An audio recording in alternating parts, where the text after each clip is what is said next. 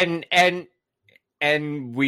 you should bleep out what I call us and just have your voice come in and say Rob and then Greg and Jimmy. Yeah, added a little flair to the notes. Because I'm totally going to say that and I'm probably going to shout it. You should just bleep me out and overwrite me. The whole episode? No. Just this part where it says my name is... I'm going to hire a voiceover actor to be you. Like that Liberty commercial. Yeah, exactly. Liberty. Liberty bibbity. Can I come out of the water? Okay. You are listening to the Give Me 5 podcast, episode 1, 2, 3. How did I get 1, 2, 3? That's awesome. This is the Give Me 5 podcast. Let's face it, if you're listening to it, this is a very entertaining thing. We talk about pop culture, nostalgic movies, and music. My name is... and I'm joined by Martin Ball. Hey, Balls. Hey, Fart. How's it going? What's going on, penis? This week... Hold on. Before Rob gets started, just a warning. Jimmy and I, we apologize in advance for Rob. He bought some rum this evening. I did, and it's and really drank. good. Drank it all. I may have drank the whole... No, I didn't drink the whole bottle, but I'm on keto, so any little bit of alcohol affects me greatly. I've heard that. So, yeah. I bought some Code Pirate rum, I love their tagline. Their tagline is keep to the code. But it's Code rum, and they've got numerous different flavors. I discovered them at the Tampa Bay Renaissance Festival. It's while he was showing his anus to people. There may or may not have been some anus showing. What a good place to advertise. The rum is really good. Their cinnamon rum tastes just like one of those old-fashioned atomic fireballs. They've got a key lime rum. They've got a mango tango rum. They've got a silver rum. But their spiced rum, their spiced rum is where it's at. It is so good. And I also, People literally just had an orgasm. I think so. In my mouth. I totally had one of their cinnamon rum cakes because they had them at the festival. Their rum cakes were so good, and you can get them on the website. Well, you know what? We'll post the website on our website. We'll post their website on our website, maybe on our Instagram. But their rum cake, because you can order them on their website, their rum cakes are so good. You need them in your life. You should try them. This portion of the podcast is brought to you by Code Rum. The company that's not paying us to do this. So they can go kiss my ass. It's a Florida handcrafted rum. You can find them at thecoderum.com. Is that what it is? Really? Yes, it is. Did you just look it up? Oh, I sure did. Friggin' awesome. Okay, what are we supposed to be talking about this week? Jimmy.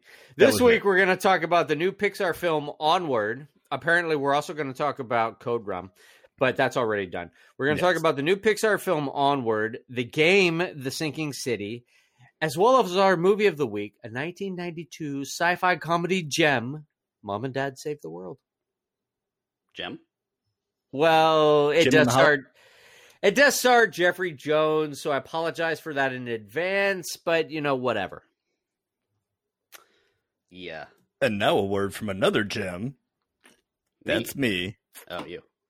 This is a review show, and there will probably be spoilers. We will try to avoid any major twists regarding the new film Onward and the game The Sinking City. However... No, we won't. The movie of the week is from 1992, so expect spoilers there. Oh, God. What just happened? Nothing. I fixed it. News. Sorry. Other than drunk as hell Rob. Well, not a lot. I don't know if there's really any good news. No, there really isn't. Now, there is one good thing before we get into some of the more depressing aspects of the show this week. Aside from the movie Onward, there is an Altered Carbon anime that is coming out on March 16th. So to fill the time between Altered Carbon Season 2 and Season 3, which there will probably be, you should definitely check that out on Netflix starting March 16th. It looks really good. The animation style is very Street Fighter. It's all CG models. It doesn't look like bad anime. So I would definitely check it out. I had my hesitations, but if you watch the trailer, I think you'd be sold on it. It's called Resleeved. Interesting. Yeah, I saw a still image of that. I haven't seen the trailer yet. The trailer is very good. Animation's very good. It's not shitty anime. Okay. So definitely check it out. Now, some depressing news, guys. Father Marin himself, Max von Sydow, has passed away at the age of 90. Yeah, that makes me sad a little bit. Lived a very long and successful career. He was that is our fault, I believe, because we spoke about him 2 weeks ago. Yeah, we gotta stop doing that. And We suck. A movie I've talked about a lot, and hopefully this is not my fault. Actor Nicholas Tucci, who played the role of Felix in one of my favorite horror movies of all time, You're Next, has passed away at the age of 38. Unfortunately, God, that's really young. What did he die from? Cancer. Wow, at 38, really? Mm-hmm. Holy! Died because he wouldn't turn off his damn cell phone. So, right up until the end, he was going to auditions. He is in a couple of films coming out. So definitely celebrate the life of Nicholas Tucci. Gone too soon for sure. And I felt bad because I kind of described when somebody asked me who Max von Sydow was. I was like, "What? He was Magneto." And then I was like, "No, wait, no, he wasn't. That was Ian McKellen." But they kind of look the same. Yeah, old white guys just all look the same to you, don't they? They do. I'm racist. You know, I can't blame you there. I always get Max von Sydow, Christopher Lee, and Ian McKellen mixed up. Yeah. Well, Max von Sydow, he was in Star Wars. He was the guy that gave the map to Poe. Yeah, Laura Santeca, I believe is the guy's name. Yep. In The Force Awakens, is that what it was? Yes. So I got a little bit of news here. This is probably not news to most people, but if you were planning on going to an event, it was probably canceled. It may have been.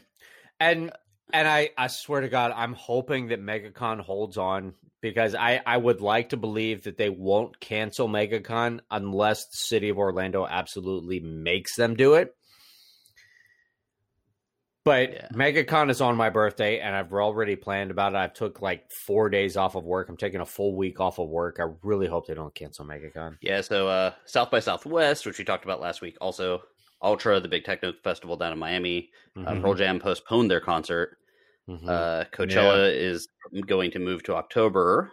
E3, which is the big video game conference, NAB, which is the broadcasters conference, which is big in my world and Jimmy's world. Oh, wow. Really? They canceled NAB. Wow. Yeah. The NCAA tournament is going to still go on, but it's going to be played without any fans in the crowd. And NBA games, too. The Warriors today played a game without anybody in the crowd. And I may have a rant, but I really think this is totally blown out of proportion. I was wondering about that, and you guys, people make fun of me for being a germaphobe, and they're like, "You must be freaking out." I'm like, "No, because I literally always am freaking out, so I'm not freaking out anymore." Because even I think a couple weeks ago on the episode, Jimmy's like, "How do you pee so fast?" And usually I wasn't leaving the classroom to pee. I was leaving the classroom to wash my hands because I touched. Like, if I touched anyone's computer, I would run out of the classroom and wash my hands. But 10 years, Greg. Yeah. So, someone put it to me. I was actually listening to a clip from the Joe Rogan podcast, which is like the world's most popular podcast. Yeah. And he had a guy on, and not one to be a liberal. He's not a liberal podcaster by any stretch of the means or anything along those lines. So he had a germologist or whatever, basically a guy that tracks down. I forget the exact term. He tracks down where diseases, viruses, and whatever. He figures out where they start. Yeah. And he said basically the reason for this is that if the best case scenario right now is they expect 640,000 people to be hospitalized. There's 90,000 ICU beds in the country, period. So already in Italy, they're at the point to where they're looking at people and saying, nope, sorry, you're going to die. And they don't want that to happen here. So they're trying to stretch out. They know they're not going to be able to stop the infections, but they're trying to keep it from peaking and make it more, they're flattening the curve, so to speak. So that's kind of why they're doing some of this stuff. Sure. You know, if it wasn't that big of a deal, people wouldn't be walking away from millions of dollars.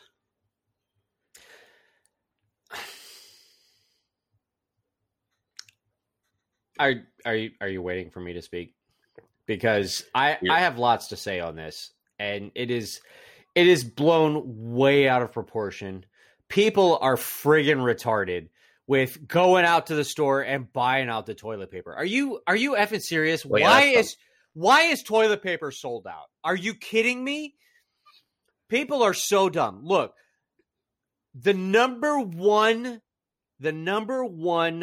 way to prevent getting sick is to wash your friggin' hands. Wash your goddamn hands with soap and water, and you'll be fine. Stop touching your face. Stop touching your face and stop washing and keep washing your hands with soap and water. You know what? The sanitizer that you've been buying at the Walmart or whatever isn't going to do shit, because the sanitizer is antibacterial, and antibacterials do jack all against viruses. The antibacterial isn't going to protect you against a virus. You need to wash your goddamn hands with soap and water, because that will wash the virus off your hands before you go and touch your face and stick your fingers up your friggin' nose. Are we allowed to touch each other's faces after you wash your hands? Nice. Fair enough. Oh man. Apparently the sanitizer, yeah, you're right. He's right. If it's the non-alcoholic sanitizer, it does not work.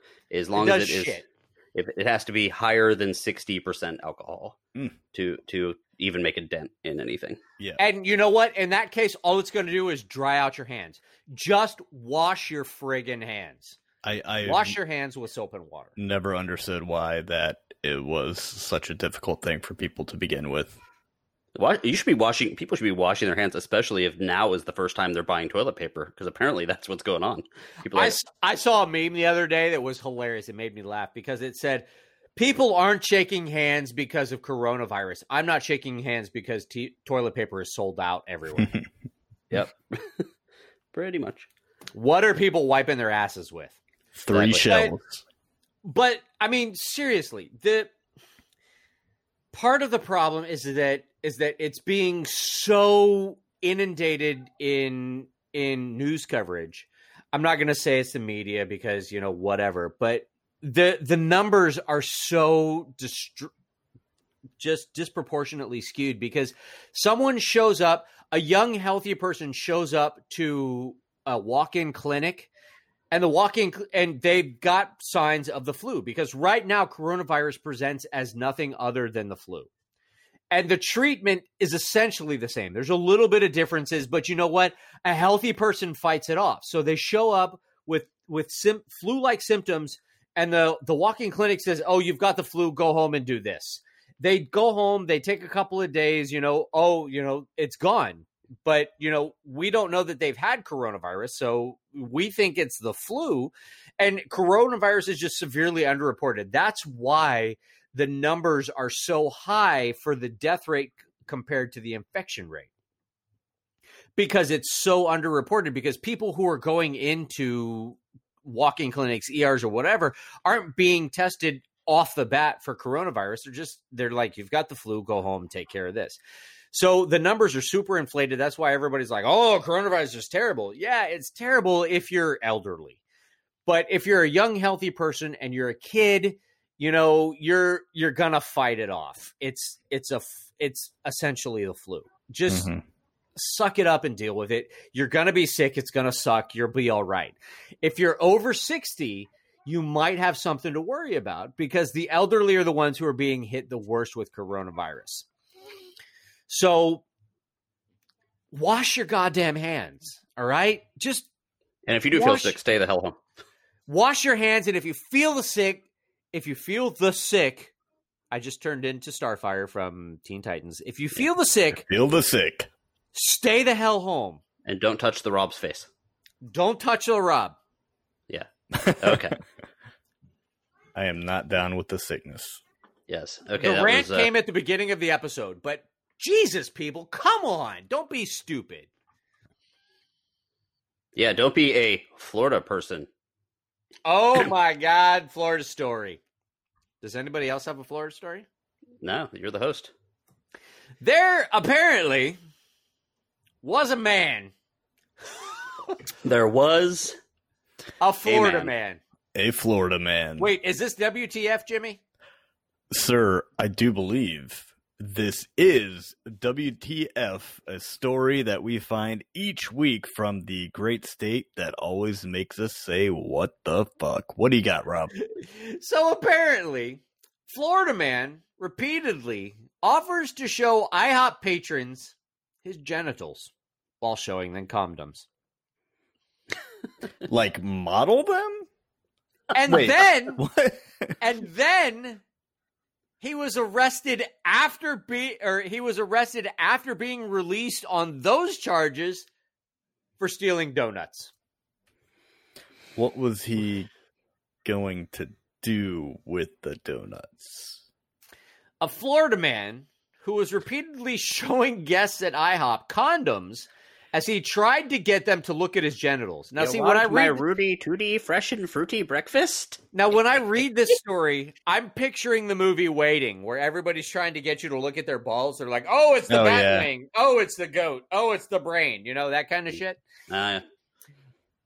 So, a Florida man who was repeatedly showing guests at IHOP condoms as he tried to get them to look at his genitals was arrested, and then after he was released, he stole some donuts.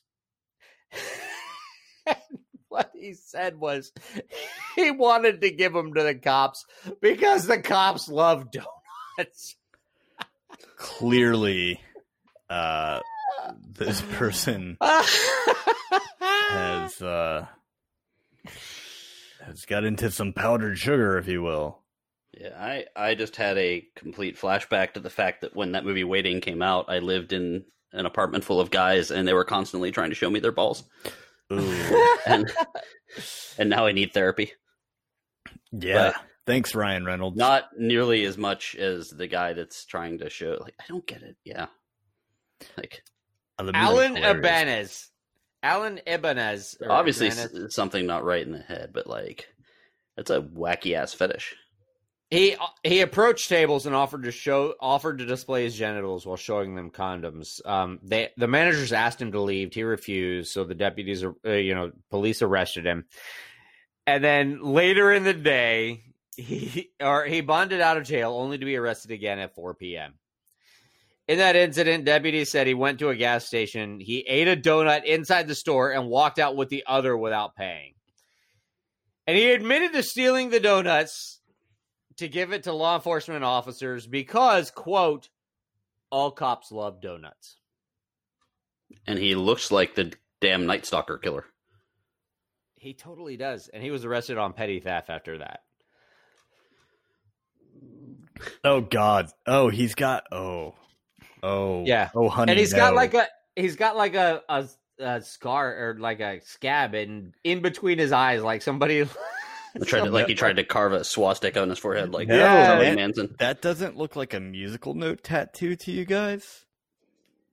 He looks kind of Filipino, I gotta say. He looks Filipino. It looks like a musical note. I think it is. It's tattooed right between his eyebrows. It is. Yeah. Is that a musical note? He's not an unattractive man. save for the You know, face I tattoo. I think Jimmy would enjoy eating a plate of pancakes while looking at his genitals. Based on that conversation. Breakfast I and a don't get how this went down. Did he just go in there? And Rudy he was Tooty Ibanez's fruity. like, he's like, "Hey, look at this! Look at this!" Like, He's gonna fall out of his chair. Yeah, almost. Yeah, man, Pinellas County. Here we go, representing this week in WTF. Congratulations, Alan. Good Congratulations. job, Ibanez. Yeah, idiot. Alan moron. Okay, let's move on from Florida to our movies and main topics of this week. Let's go. I guess we'll start off with Onward. Jimmy, did you get a chance to see this? Because I know at one point you hadn't seen it yet, and it was a question as to whether or not you'd get it in. I did not see it. Question of whether he'd get it in. He says. There is. So we will not be. Let's Greg. We will not be spoiling. Grow this movie. up. Giggity. Thank you. So we will not be spoiling this movie, but it was released March 6th of 2020, directed by Dan Scanlon, starring or voice acting by Tom Holland, Chris Pratt, Julia Spider-Man. Louis-Dreyfus. Yep. Julia Louis-Dreyfus, Octavia Spencer, and John Ratzenberger. Really? Who was he in that movie? Ratzenberger? Yeah.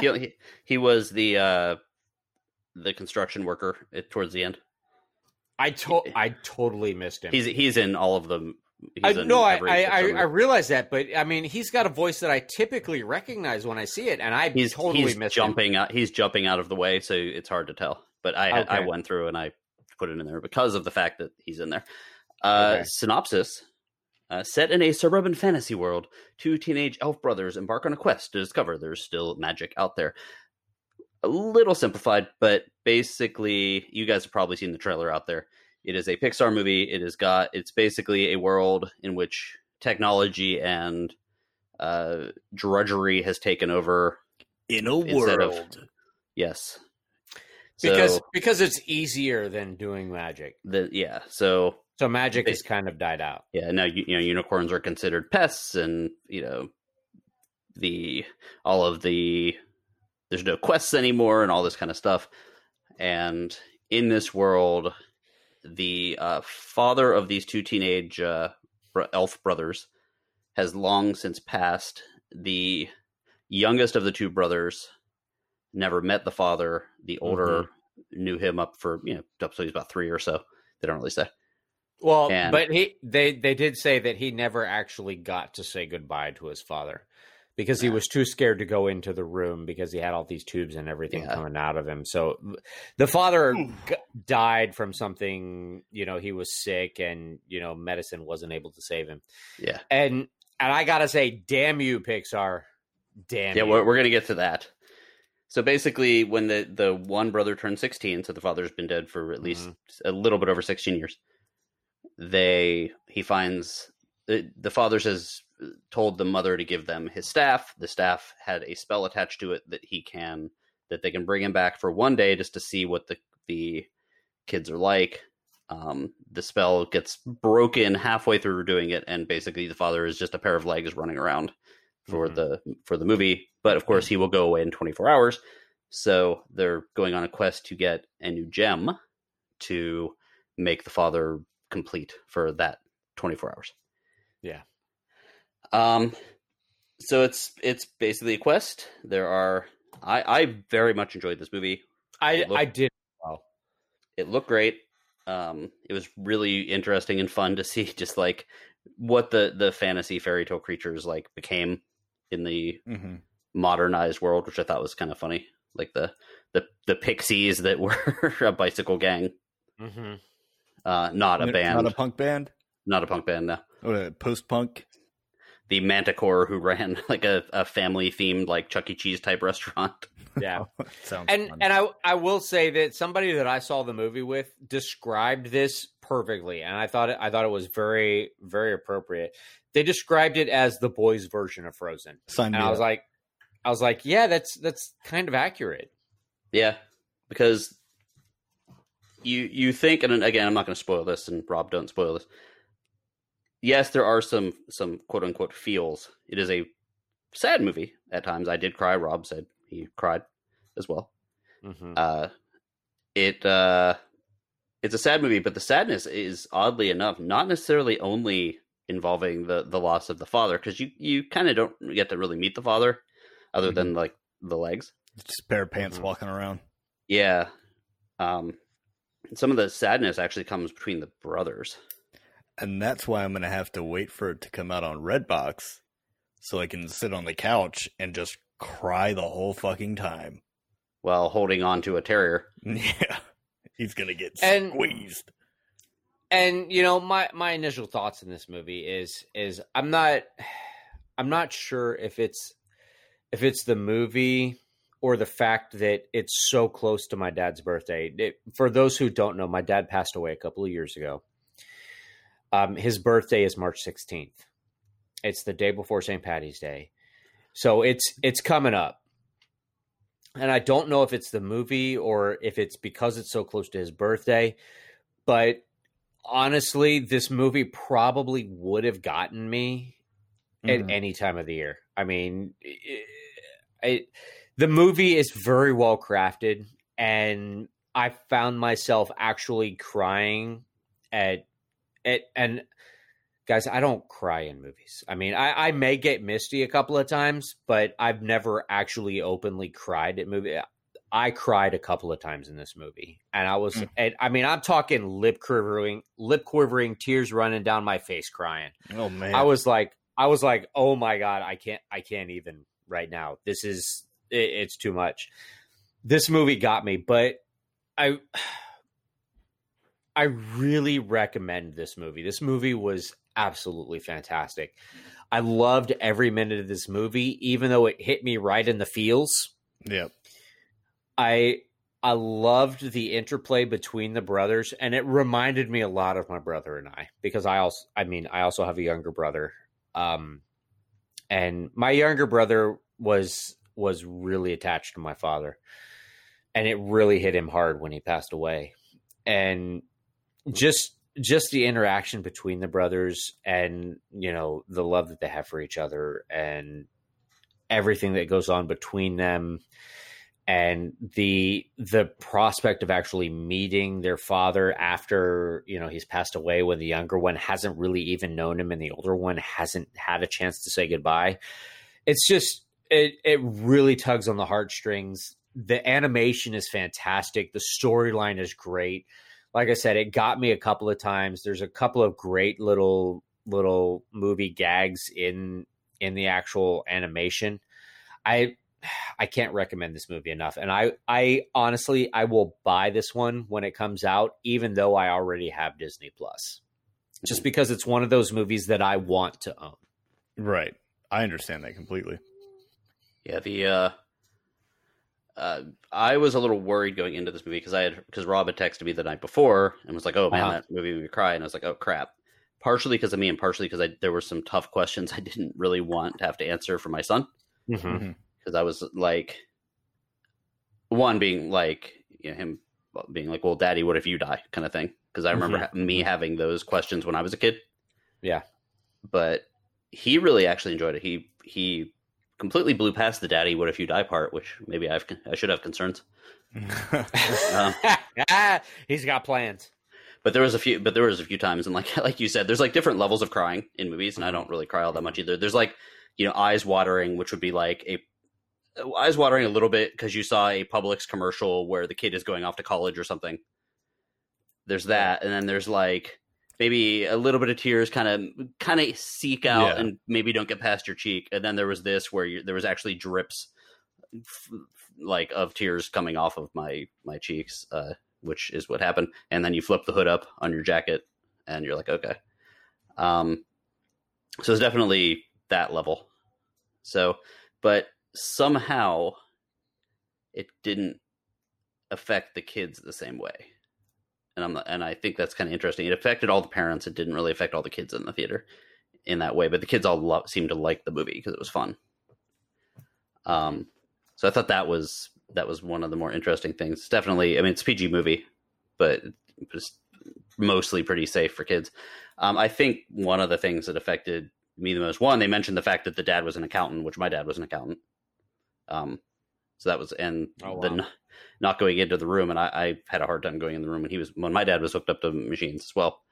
But I think the idea of bringing someone back for one more day actually is something that you like start living in that world mentally, and you're like, oh, it'd be kind of nice.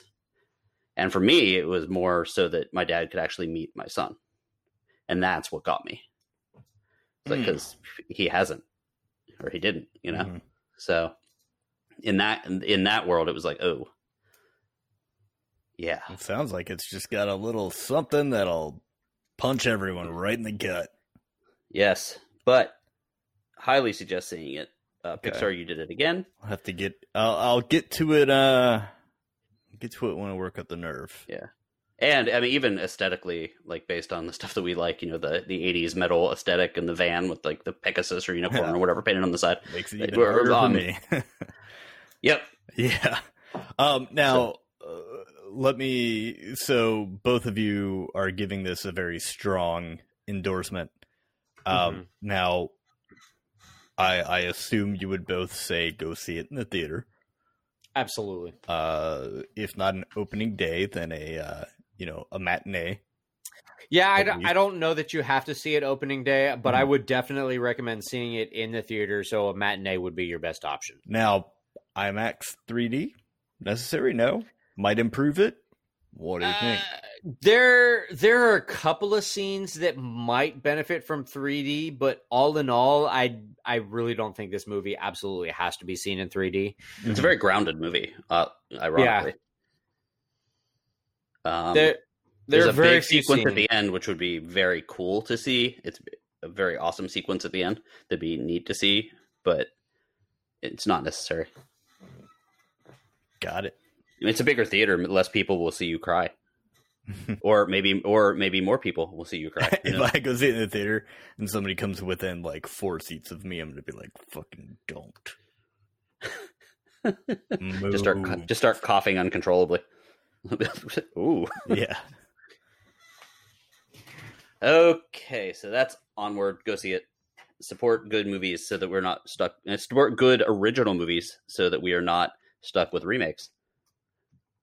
Oh, one other thing I did not mention, by the way, real quick. The director who also wrote it, Dan Scanlon, just to kind of give a mindset when he made this movie, he did not meet his own father.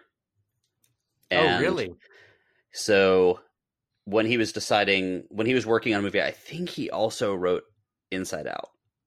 And when they were working on whatever the next movie was going to be, he actually was going through some boxes of stuff, and he found an audio cassette that had his dad's voice on it. And he had never heard his dad's voice. Oh, and it was like, and that's one, why they wrote the movie, and two, why he had that cassette that said dad. And he was talking back to it. Yeah. He didn't do that in real life, but like, that's where the idea of the movie came from. Oh God. Coronavirus. We'll be replacing Rob next week. He's going to be recording from a plastic bubble. Okay, moving on. Altered Carbon Season 2, we are going to do our second part review. I've been busy as shit this week, so I didn't actually get a chance to finish it, although I tried. Okay. So you guys are going to talk about it. I am only up to episode 7. Rob, did you get to finish it? I did. I finished it last night. Okay. I'm like, Season 1 was really so much better. Agreed. Yeah, my sentiment. They tried to do way too much. It got really. I wrote down here on the notes that it got real goofy in episode 7. Episode 7, I almost turned it off and walked away from it forever.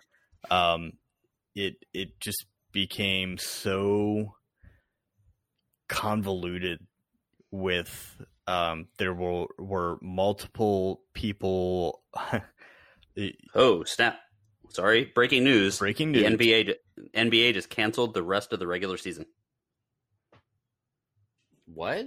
Wow. The NBA just canceled the rest of the regular season, but due to the coronavirus.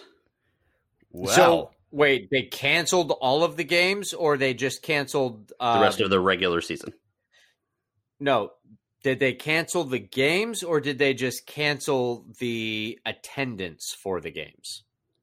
Are they still going to play the games? Just It's with breaking no... news, so they have not. I have not seen the article. Then Yeah. we will. So I will keep you posted. Jimmy, please go on. Keep us posted on that one. Yeah. As I was saying in episode 7, which is the episode right before the last one, I was left pretty confused. If at any point I felt like, as we talked about last time, it was not the type of show just to put on in the background.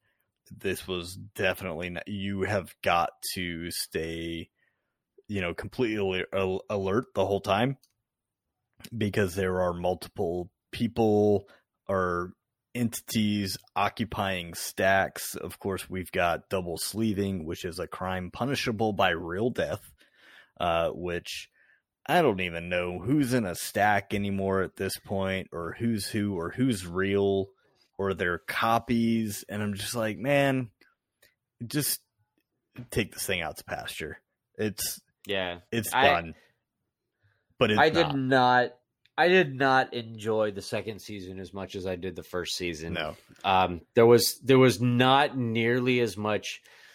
It seemed like they went from the whodunit mystery kind of thing that we had going on in the first season to sci-fi. How much bullshit can we cram into this and make it absolutely ridiculous in the season 2?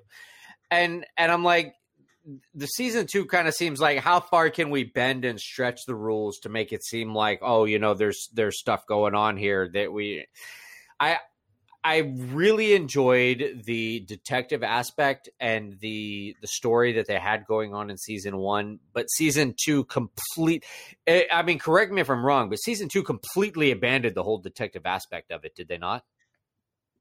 Yeah, I would say so. It became strictly more of a sci-fi action kind of thing as opposed to a detective whodunit kind of thing, correct? I mean, in season 2, you kind of knew who was behind it. It was more deception than investigation. I would say maybe that person wasn't solely responsible for that thing, but it was a lot less of clues and mystery and things like that. It was just a lot of bullshit. Yeah, I mean, I have to say I'm really disappointed in season. Yeah, I'd say it's not worth finishing if you don't have the time. Yeah, to me it got that bad. I really enjoyed, and Rob, I don't know if you agree with this or not. I really enjoyed the grittiness of season 1. I absolutely did. Yeah, and I think by far the biggest the biggest indicator of what this season is that the most compelling storyline, even after I finished the season, the most compelling storyline of season 2 is Poe and his girlfriend. Would you agree? I wrote down here, Poe/AI girlfriend, better love story than Takeshi and Kilcrest. Nobody gives a shit about Takeshi and not Kilcrest. Anymore. Kelcrest or whatever her name is. I mean, nobody cares. I only wanted to see the shit. I wanted to know what was going to happen with Poe. I wanted Poe to be okay. I wanted Poe That's what I've been watching for as well. Exactly. I wanted Poe to advance his character. I wanted to see what was going to happen with Poe. I honestly couldn't give a crap about Takeshi and Kelcrest at this point in the show. And I'm like, why is that? They're the main characters. But for me, Poe and Dig were the most important characters in the show. And I'm like, that is the most compelling part of this story. There's something wrong here. Part of it for me, I think, is like this big talk of this big rebellion and all this kind of stuff. And like, I kind of didn't care about that. And they didn't really have the budget to show it or to do it service. Well, I guess you'll just have to finish it then to find out what's up with that. Because sorry, I'll let you finish, then I will give you the NBA news. I was gonna say I have to say, and I mean I don't want to be that guy, but apparently I'm gonna be that guy. For for a show that was like so pushing the edge, and they're like, they didn't care about, it's on Netflix and, the R rating or whatever. For a show that kind of flaunted the whole, sleeves are worthless kind of thing, it is what it is. And nobody, I know I'm complaining about nudity here, but whatever. There was literally only one scene of nudity in the entire season. Whereas in the last one, they really kind of made it seem like, yeah, well, sleeves are kind of like whatever. Who cares, who sees what, blah, blah, blah. It doesn't matter. And then they kind of stepped away from that. And then there was just one scene in this show after the mayor or whatever the hell, governor or whatever. Yeah, after she was re-sleeved in a clone or whatever. There was one scene there, and it was, whatever. But they kind of stepped away from that. And I know it sounds like I'm a pervert here complaining about not enough nudity, but it was more shocking in the first season because of what you said. Like, right. It was kind of a plot point, and like, it doesn't matter if people see me naked because I can always just change my body. It'd be like saying it doesn't matter if someone sees me in this ugly suit because I'm not going to wear it tomorrow. Right. And then they completely abandoned that. They completely got away from that. So it really, for me, it really kind of changed the tone of the show. You know what I'm saying? And I guess they were kind of going for that with the fact that Chris Falconer was actually still in her human body, and saying that, there is still some mystique and some whatever left over with the human body, but I don't know. She was possessed, and then in the roots of some trees, or it was really goofy, weird. Man. This season was a big miss for me. I really didn't care for the season, and in all honesty, it had absolutely nothing to do with Anthony Mackie. And I know people say, Anthony Mackie isn't all that great, but I thought Anthony Mackie was fine. It was just the writing. I really didn't care for where the story took them in this season. I wanted more detective, and I got less detective and more Michael Bay. Gotcha. So, Rob, sir, you wanted more detective from Altered Carbon Season 2, yeah? I really did. Well, I really did. How about some detective work in the video game The Sinking City? Ooh, nice because segue, that's Jimmy. What it is. Thank you, sir. It was released on June 25th, 2019, and I've just gotten around to playing it. I found the game, the Day One edition, for $10 on Xbox One. So if you can find it, I would definitely suggest it because it's still $50-$60. Otherwise, you can find it on PlayStation 4, Switch, PC, and Xbox One. It is inspired by the works of horror fiction author and maniacal racist H.P. Lovecraft. It is set in the fictional city of Oakmont, Massachusetts during the 1920s. The story follows private investigator and war veteran Charles W. Reed as he searches for clues to the cause of the terrifying visions plaguing him and becomes embroiled in the mystery of Oakmont's unrelenting flooding. Now, this story, I believe, in addition to others, is based on the horror at Red Hook, a short story, I believe, by H.P. Lovecraft, set in the world that he created. The game is dark, but not scary. So if you're kind of looking at this going, is they going to jump out and scare me and stuff like that? That's definitely not the case. The game is very pretty. It's very well polished.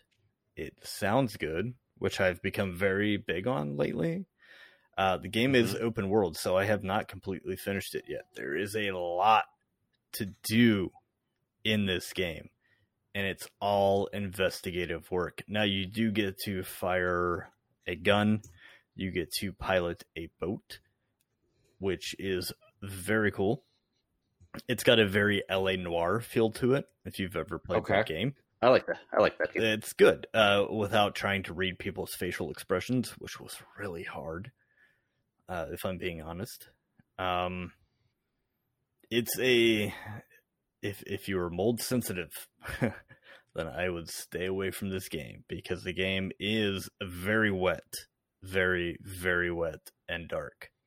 And I mean dark in the sense that not, was it Battle at, what was it in Game of Thrones? The episode that was way too dark. The one where they were at Winterfell? Yeah, I keep wanting to say Helm's Deep.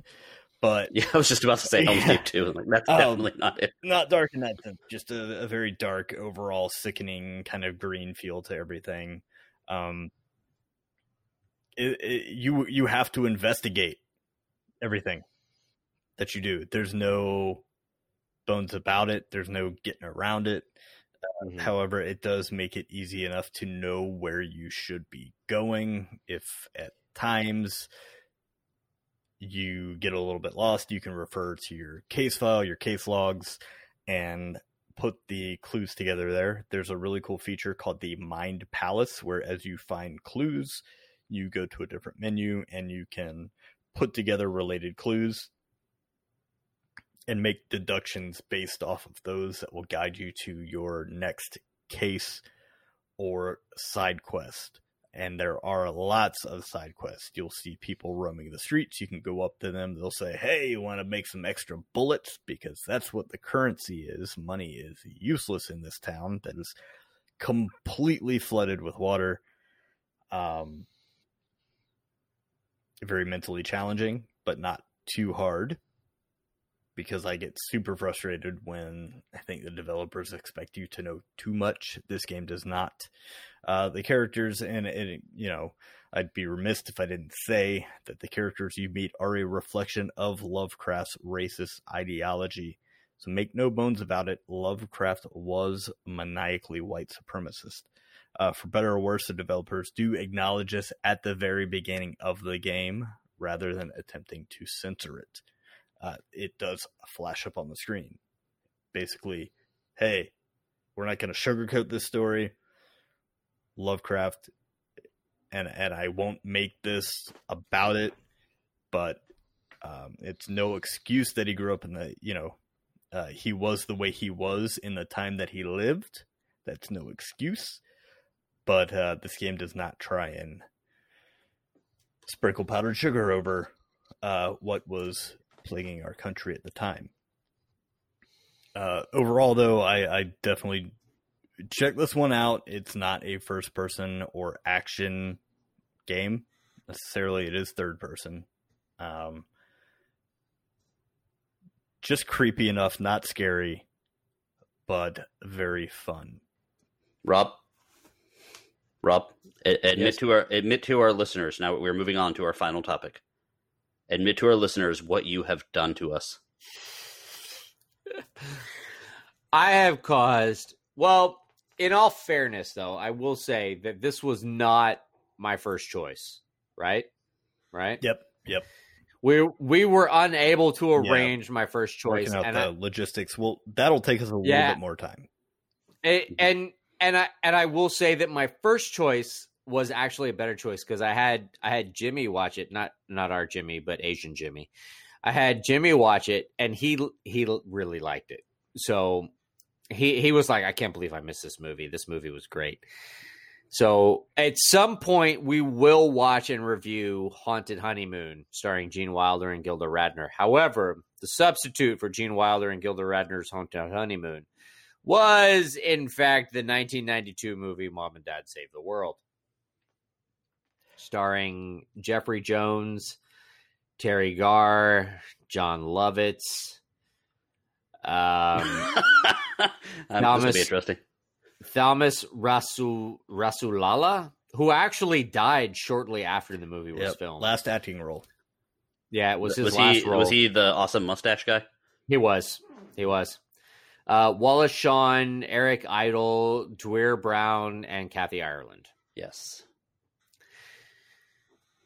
It was released on July 24th, 1992, and the synopsis is an alien overlord plans to blow up the Earth, but first, he snatches and proposes to marry an Earthman's wife. Yes.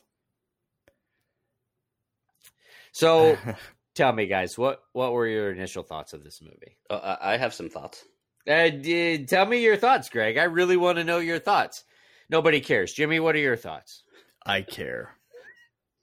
Jimmy cares. First of all, I saw this movie in the theater. Oh, you did. I did. Because it was only in the theater, as we're going to learn later, for a week. For 2 weeks. Somehow 2 weeks. for 2 weeks. And I literally saw it in the theater because our friend Rich thought that the trailer was hilarious, and we went. Now, as I was watching this, which I had not even thought about this movie once since seeing it in the theater, probably, but as I was watching it and seeing face after face after face of people that not only did I recognize, but are semi to pretty big stars, it made me wonder if John Lovitz might have had some hidden cameras in the SNL dressing rooms and had some like dirt on these people, and were like, "Oh, Kathy Ireland, would you like to be in my terrible movie?" And she was like, "Well, not really." He's like, "Oh, but I do have this video that I took of you when you were on SNL." God, I forgot how hot she was. Particularly Terry Garr and Eric Idle. But I found out later why they were actually on there. So that was my thought, is how the hell did they get this many big names on there? So that was my thought for a movie that is ridiculous. Okay. And that's putting it lightly. Yeah, very lightly. There were two things I remembered about this movie. There was the pick-me-up grenade, the pick-me-up light grenade. Yeah, the light grenade. And this is a weird one, but I remembered the eating of the, what they call them, lub-lubs? Or something, the little toad guys. Yeah, the little mushroom things. I remember the eating of the toe. And that is something that I think of every time I go to like Disney World and you see the animatronic characters. I always think of this movie in the scene where the main character eats one of the little guy's toes. But up until seeing this today, I couldn't have told you what movie that was from. Or actually until Rob brought it up last week. I'm sorry.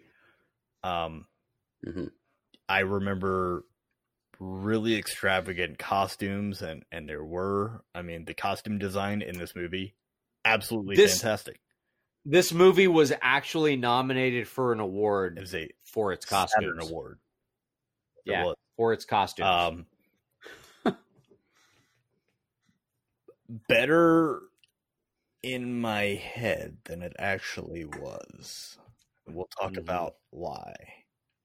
Kathy Ireland, never known for being a great actress, but I did have a huge crush on her. In fact, my God, so did I. And this was, I swear to God, this movie was Kathy Ireland in her prime. She looked good person. She looked very good person, yes. Oh yeah, she looked fantastic in this movie, but she was dumb as a box of rocks. I mean, I did some Kathy Ireland research, and not the type you would think. One, actually pretty good person. Does a lot of charity work. A little bit of a fundamentalist, though. A little bit of the evolution doesn't exist type, but definitely does a lot of charity work, and one of the top 50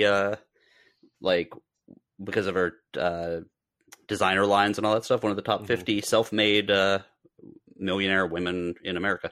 Nice. It's actually pretty cool. And I actually know a guy who was like an extra in multiple movies and stuff, and he was actually on set when they were working with Kathy Ireland in one of her movies. I don't remember which movie it was.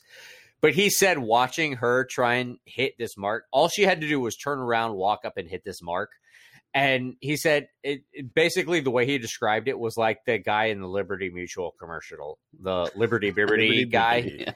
Yeah. It was like watching her do that. And I was hoping there'd be something that would make her like, just fuck it. We'll just dub it. Just turn around and look at the camera. That's all we need you to do. I was hoping there'd be something that would make her less attractive. Be like, yeah, she just farted uncontrollably the whole time she was on set. You know what? I wouldn't even care about that. I remember her mostly for was the movie being the kicker. Necessary Roughness. Yep. Yep. I saw Oh that in God, the I love theater. that movie. I did too. I love that movie, Scott Bakula. We're gonna have to do that movie someday. Maybe when football season starts, we can do that. If there is a football season, we'll just do that. That was a good movie. I Yeah, like that movie. that was a lot of fun. Okay. So we're not going to probably really go through the plot because there isn't really much of one, but No, there were some interesting things. You guys mentioned the outfits or the clothing. the costumes. Yeah, I did very much remember again what Jimmy said. I did remember the Bulldogs, but I couldn't have. If you said, "Hey, what was that movie with the little bulldog guards?" I would have been like, "Was that Mom?" I wouldn't have remembered Mom and Dad Save the Earth. That would have been like Space Invaders or something like that. right. But I did like the little bulldog guards.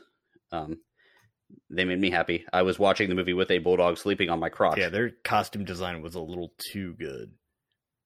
Like, did they actually get little bulldog people? Yeah, to it's possible. to play in Their the little movie? tails wagging whenever they were like leaving the room was adorable. It was really, really good. Mm-hmm. And the set design, however, it did look like something that they threw together for a Mystery Science Theater episode. Like, Yeah, it really did. there's a couple things like the thing the thing he looks through at the beginning to like see Earth. Mm-hmm. Like, I've seen better prop design in like Halloween Horror Nights. It was like you could see fingerprints on it and whatever. I mean, of course, we're not supposed to be seeing this movie in high def, but we did, I think. And I was like, all right, so he pulls them to him with a magnet beam. How the F are they breathing in space? In a freaking station wagon. Yeah. And I was watching this with like I said, Asian Jimmy, and his comment was, because, fuck the laws of physics. Because this movie was so ridiculous with pulling the station wagon towards them, with a magnet. Well, it's even like steering around, like they do a thing where it looks like it's like pod racing. Yeah. Going around the mountains and stuff like that. It's like it's a magnet. It just pulls straight. Like how do you drive a station wagon on or like through either way. Did you catch Danny Cooksey? Do you guys know who Danny Cooksey is? Yeah, he was the young brother, right? The redhead kid who was John Connor's friend in Terminator 2. And he was Budnick. Mm-hmm. Yep. What's weird though, the same friend that brought me to this movie actually I think he was actually a pretty big fan of Danny Cooksey because Danny Cooksey was in a band. Really? He was in a band called Bad for Good, which is like I would say a kind of a rock version of Ugly Kid Joe, if you remember them. Okay. Which they did I Hate Everything About You. But either way. So they're kind of like this like kind of cocky early maybe version of Buck Cherry. Now the only reason I'm talking about this is because I forgot about them completely. I forgot about him other than when I watched T2. And I was like, why? Like, who? Yeah, this guy. And it turned out that, so I looked up Bad for Good, and they're kind of hard to find, but you can do it. But their drummer is a guy named Brooks Wackerman. And after he left this like cheesy band, after he left this cheesy band, he went on to be one of the drummers like in Bad Religion. And now he's and he was also the drummer for Suicidal Tendencies and Infectious Grooves. Oh wow! And now he's the drummer for Avenged Sevenfold. And it's like, for usually if it's like a quote unquote celebrity band, that's like, oh yeah, we'll just sign him because he's in that movie. Mm-hmm. That doesn't happen. That doesn't happen. I thought that was really actually very interesting because if you are the drummer in a band like Suicidal Tendencies and Infectious Grooves, you know your shit. Yeah, like, that's true. Because that was a drum and bass based. I mean, the word grooves is in the band name. So kind of a weird little thing that I noticed. And thank you, Rob, for reminding me of a band who, the one thing I remembered of that band is in one of their songs start off with the phrase, "Come on, Queenie, rock my body." You're welcome. You're welcome, Greg. Jimmy just squirmed when I said, "Come on, Queenie, rock my body." I squirmed when you said Buck Cherry. So, Jimmy, what were your initial thoughts of this movie? Oh, I thought we did that, but go ahead. I did. You did do that. Yeah. Oh, did he? Yeah. Holy shit. Rob is recording in a fugue state. My thoughts as I was watching this movie, like I said, I remembered it. I remembered it being funnier when I saw it. And that was kind of how I felt about it. Yeah, because otherwise this movie sucks. I will say, in all fairness, I mean, first of all, I totally forgot how ridiculous this movie was. Mhm. And I've already talked about how good Kathy Ireland looked in her prime, even if she couldn't act. Yeah. But Even wearing an eagle head. Yeah, and while it is another movie with Jeffrey Jones, I know, I'm sorry about that. I apologize. Wait, is that the second one you picked, or did I pick the other one? What was the other one we did? With Jeffrey Jones? Yeah. I think I picked it. That was What was my last movie? What was it? It was 3 weeks ago. I'll look it up. You guys keep talking. All right. And while I know it was another movie with Jeffrey Jones, watching this movie, I have to say it wasn't as good this time around as I remember it being the previous time that I watched it. But that being said, I will say this movie was John Lovitz in John Lovitz's element, because this movie was totally up John Lovitz's alley. Oh God. And he was, I mean, honestly, he was the highlight of this movie. Would you agree? Yeah, he made me laugh. He repulsed me. Yeah, and he made me Transylvania 65,000. Oh yeah. Yes, he was the mayor. But man, hey, and a hairless John Travolta, or I'm sorry, a hairless John Lovitz. Close enough. Close enough. Hey, John Lovitz looking in the mirror, bald without eyebrows, is terrifying. Yeah, that was like, hilarious. Oh God! I looked away for a second. I come back and the whole story was just ridiculous enough to be entertaining, in my opinion. And there was some great delivery by Lovitz. And while I know he's not the best person in the world, but Jeffrey Jones did in fact have a great straight man going on in this movie. Mm-hmm. And his straight man compared with the idiocy of the Desert Dwellers, which was the Kathy Ireland and the basically the children of the king that was deposed. His straight man in those situations was great. He did a great job with that. And I do want to talk about the idiocy, because they were basically, the whole point was that the planet was full of idiots. And everyone was dumber than the last person, even the henchmen, the king, the rebels, whatever. Yet their technology was so far advanced beyond ours. Yeah, it's like, wait, they have a laser that can blow up the planet Earth, and they have a magnet that can pull a station wagon all the way from planet Earth, but they're supposed to be dumb. Yeah. But again, you really don't want to apply logic to this movie. No.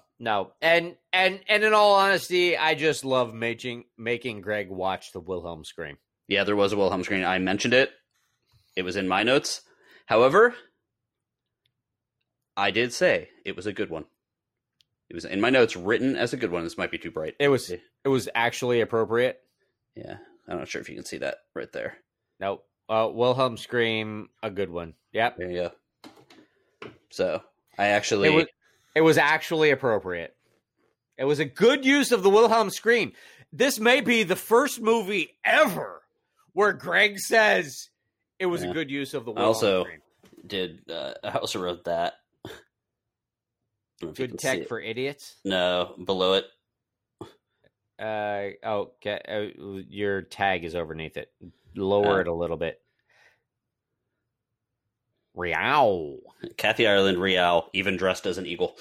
Yep. Did that. She was. This was. I swear, this was Kathy Ireland in her prime. Yeah.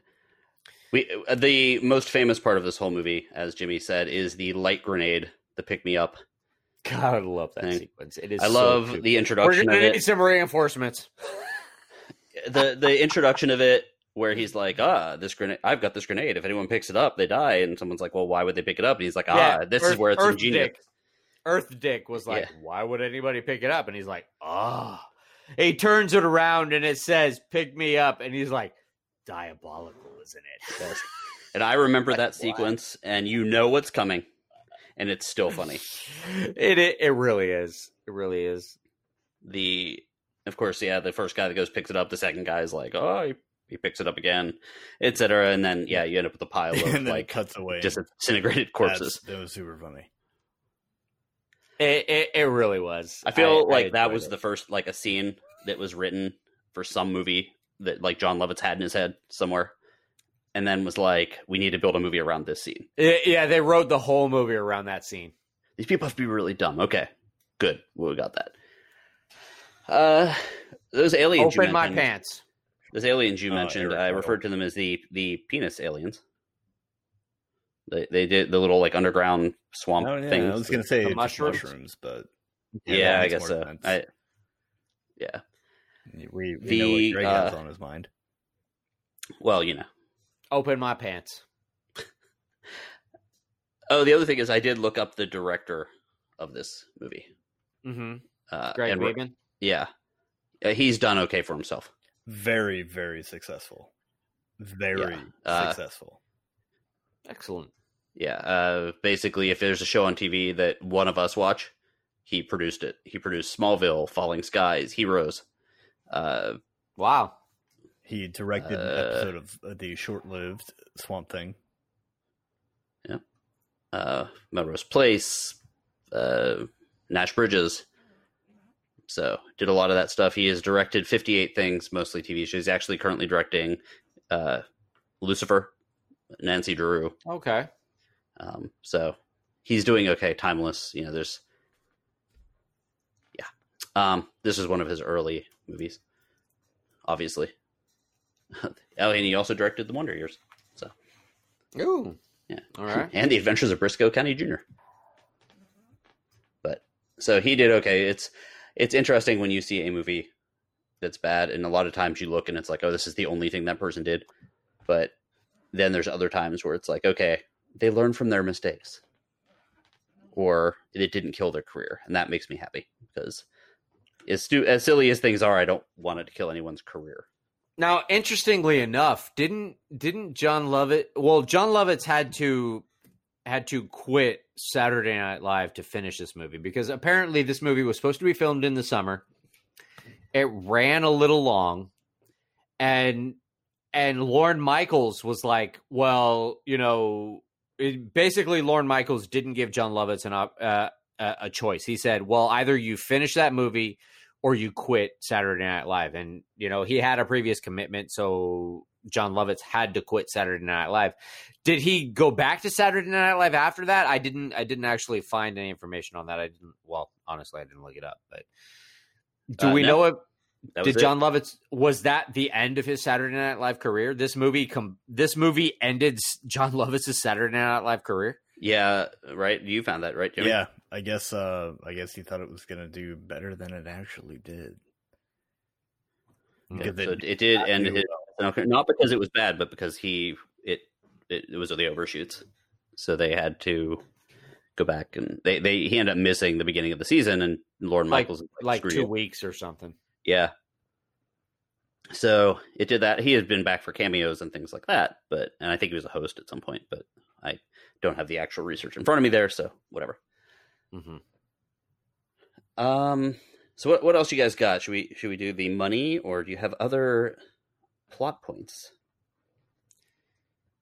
Well, I will throw out immediately that this movie was a huge bomb. Colossal. The budget for this movie was what, $14 million, and it grossed just over $2 million. Like it made like $2,034,000 or something like that. I mean, this movie bombed, and yeah. And somehow I was one of the people that actually saw it in those 2 weeks. As was I. Yeah, which is crazy. I guess we were, what, like 14, 13, something like that. How old were we? We were 92. That was our freshman year in high school. Yeah, we were like 15. So 91, 92 was our freshman year in high school. Yeah, so 15. The Bulldogs and Kathy Ireland were probably right up our alley. The reason why John Cleese was randomly in there in a bit part was because this movie was written by his son-in-law. You mean Eric Idle? Was it? Oh, it was Eric Idle. Yes, it was Eric Idle. It was Eric Idle, and it was written by John Cleese's son-in-law, which was why Eric Idle was in the movie. That's what it is. Okay. Yeah, that's why when I was like, how did they get him? Because that was when a lot of those guys were doing sort of serious comedies. Mm-hmm. Fish Called Wanda, those kind of things. Mm-hmm. I was like, how did that happen? But then I saw that. That's why, it was written by the son-in-law of John Cleese. That's why Eric Idle was in there. Thank you. So, I guess I'll ask the question because I always do. Go for it. Remake? Absolutely not. No. This movie is terrible. I recognize that this movie is terrible, but it does hold a special place in my heart because I did enjoy this movie. This was a movie that my dad enjoyed as well. We laughed about it, and I thought it was funny, but it's bad.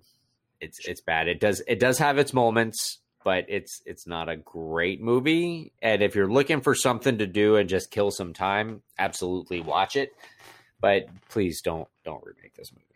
So after seeing this movie, do you feel they should chemically castrate John Lovitz to make sure that never happens? No, again? John Lovitz was the highlight of the movie. I mean, he was the only good actor in this film. I'm kidding, Mr. Lovitz. John Lovitz was the only shining point of this movie. Acting genius. Love me some John Lovitz. Okay, Jimmy. Should they remake this movie or castrate John Lovitz? Remake the Absolutely movie. not. No. And castrate John Lovitz. No. The critic was amazing. I love John Lovitz. Oh yeah, Mutton chops or goatee? Mutton chops. I remember that part actually. That part actually kind of freaked me out a little. That he was killing his people for like not having the right opinion. Yeah. Okay, I guess that leaves us to our question. What is our question, Greg? Well, our question is, let's see how we phrased it here. So your top 5 gags from otherwise bad movies. Yeah, so top 5 gags from otherwise bad movies. So movies that are comedies, or even not in some ways, but movies that you see because of a funny part. They're considered bad by some people. Yes. Right. But there's that one scene that was in the trailer, or you see the movie and you're like, man, this one scene makes the movie better. Or makes the movie a lot more watchable. Well, give us your 5 so you can get to bed. I will. Damn it. My number 5 to set the tone for this is going to be the pick-me-up grenade from the movie that we spoke about tonight, Mom and Dad Save the World. No further explanation required. Number 4 is probably funny. We're going to need reinforcements. My number 4 is probably not the funniest scene from this movie, but it's the one that gets me every time. The character in the movie Idiocracy is watching TV, and one of the most popular TV shows in the dumb and not so distant future is a show called Ow My Balls. And the little trailer for it is hilarious. It's just people getting kicked in the balls. Number 3 is probably going to be number 1 on our friend Mitch's list. And it is a scene from the movie Year One, starring Michael Cera and Jack Black. They are, I believe, hanging from their feet in a type of prison. And Michael Cera can no longer hold his water. So while hanging upside down, he starts peeing. And you can imagine where that goes. The the clip of that kills me every single time. Number 2 is the thriller zombie from the spectacularly bad Return of the Living Dead 2. Now, there is a zombie wearing the leather jacket and pants that Michael Jackson wore in the Thriller music video. He gets electrocuted and he starts dancing like Michael Jackson. Number 1, a lot of people would say, Jimmy, you're crazy. That movie was great. Well, I tell you that a lot of people didn't think so. That is Trey Parker and Matt Stone's Team America. The barf scene absolutely kills me every time. I use that GIF all the time. GIF. I don't care. The creator of that shit can come out and say GIF, but I'm going to say GIF. That is the barf scene from the Team America. Just once you think it's over, it just keeps going. There's no way a person could produce that much vomit, but a doll does. Excellent. Nice. Okay. My number 5 has been hard to figure out. I have cycled through the dinner scene in Nutty Professor, but I wouldn't really consider that a bad movie. It's actually a pretty good movie. But hearing the grandma say, I'll slide this knife right up the crack of your ass is always good. I toss this between the crack of your ass. You walk over, but you limp it back. Was it that Mike Wallace? He make me wet. With I ain't no easy win. Don't let the gray hair fool you. Jerry Lewis movie?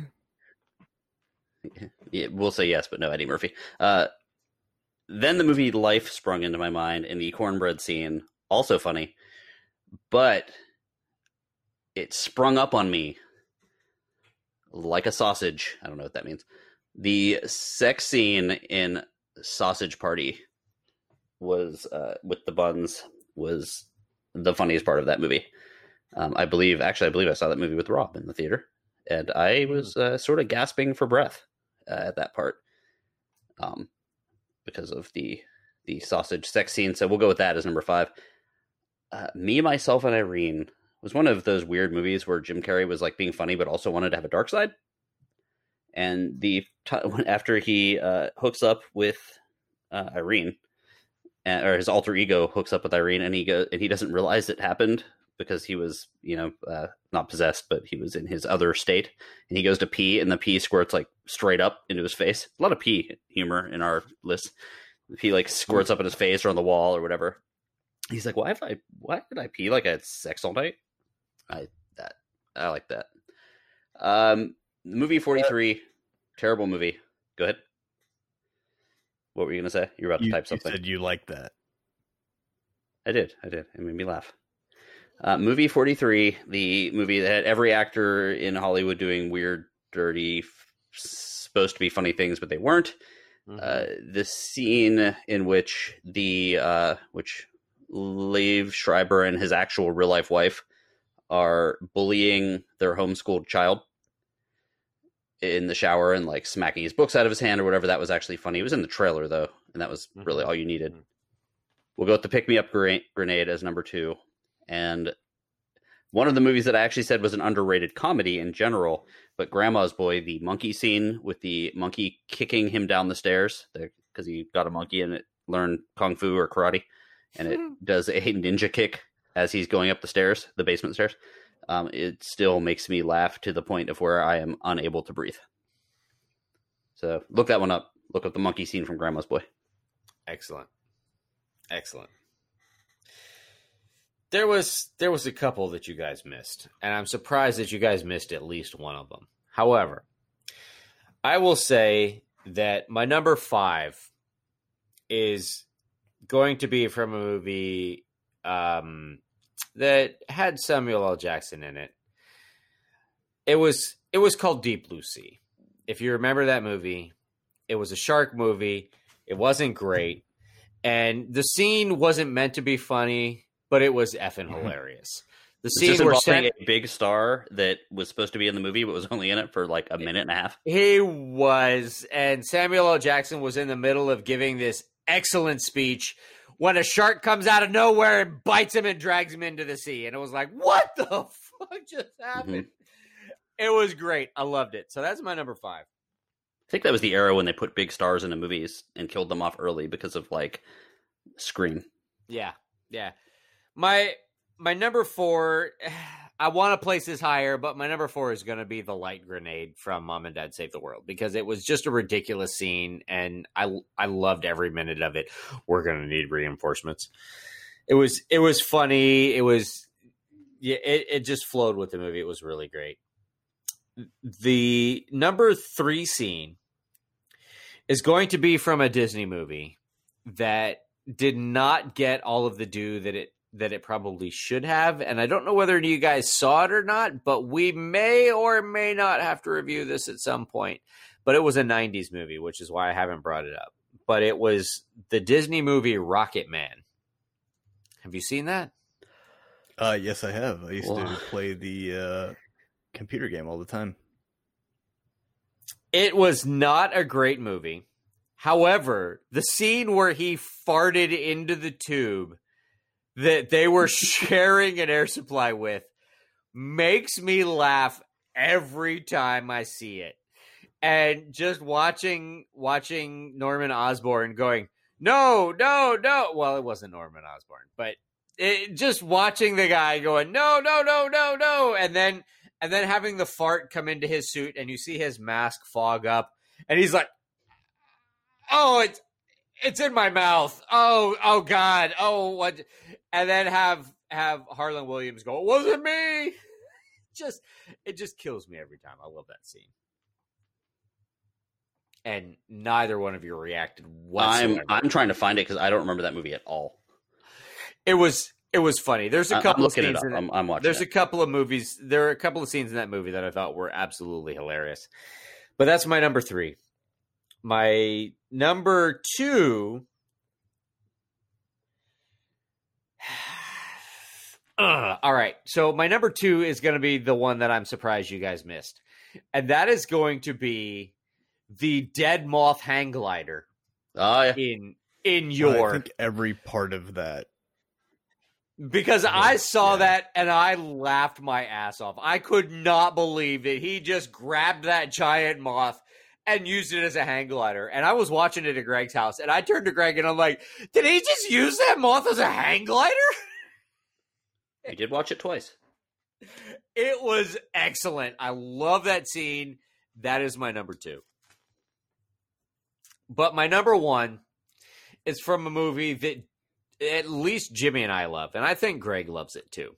We love the movie. It's not widely recognized as a quote-unquote good movie, but it's from Evil Dead 2, and it's the scene where the demon comes up from the basement and the eyeball pops out and shoots across the room.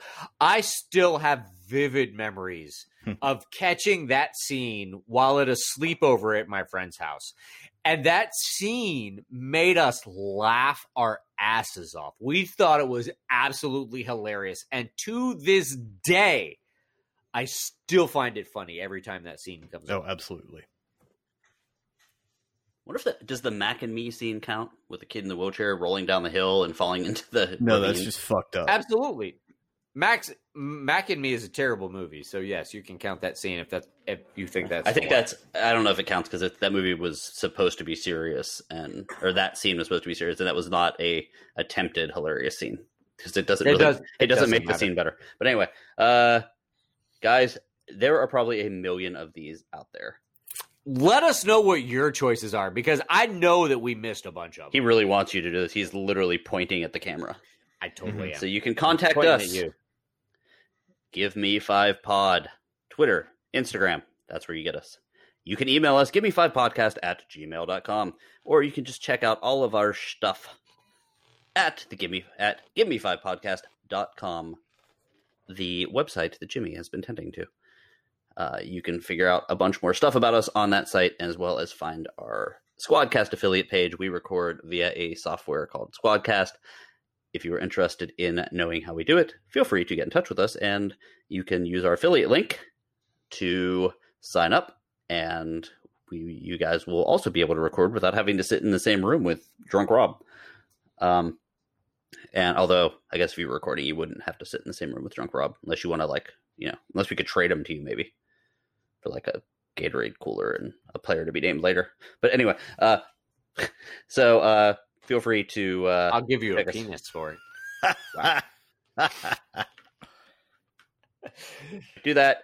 And thanks for listening. Good morning, good afternoon, and good.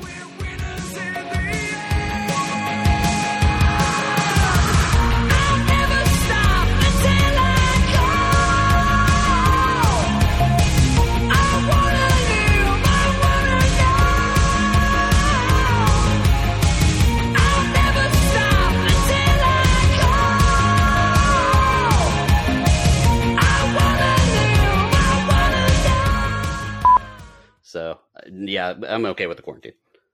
You're a bitch, too. Tom Hanks and Rita Wilson have tested positive for coronavirus. Have they really? They sure have. They're old enough for it to make a difference. What about Wilson? I don't know. I thought she was a singer, but I guess not.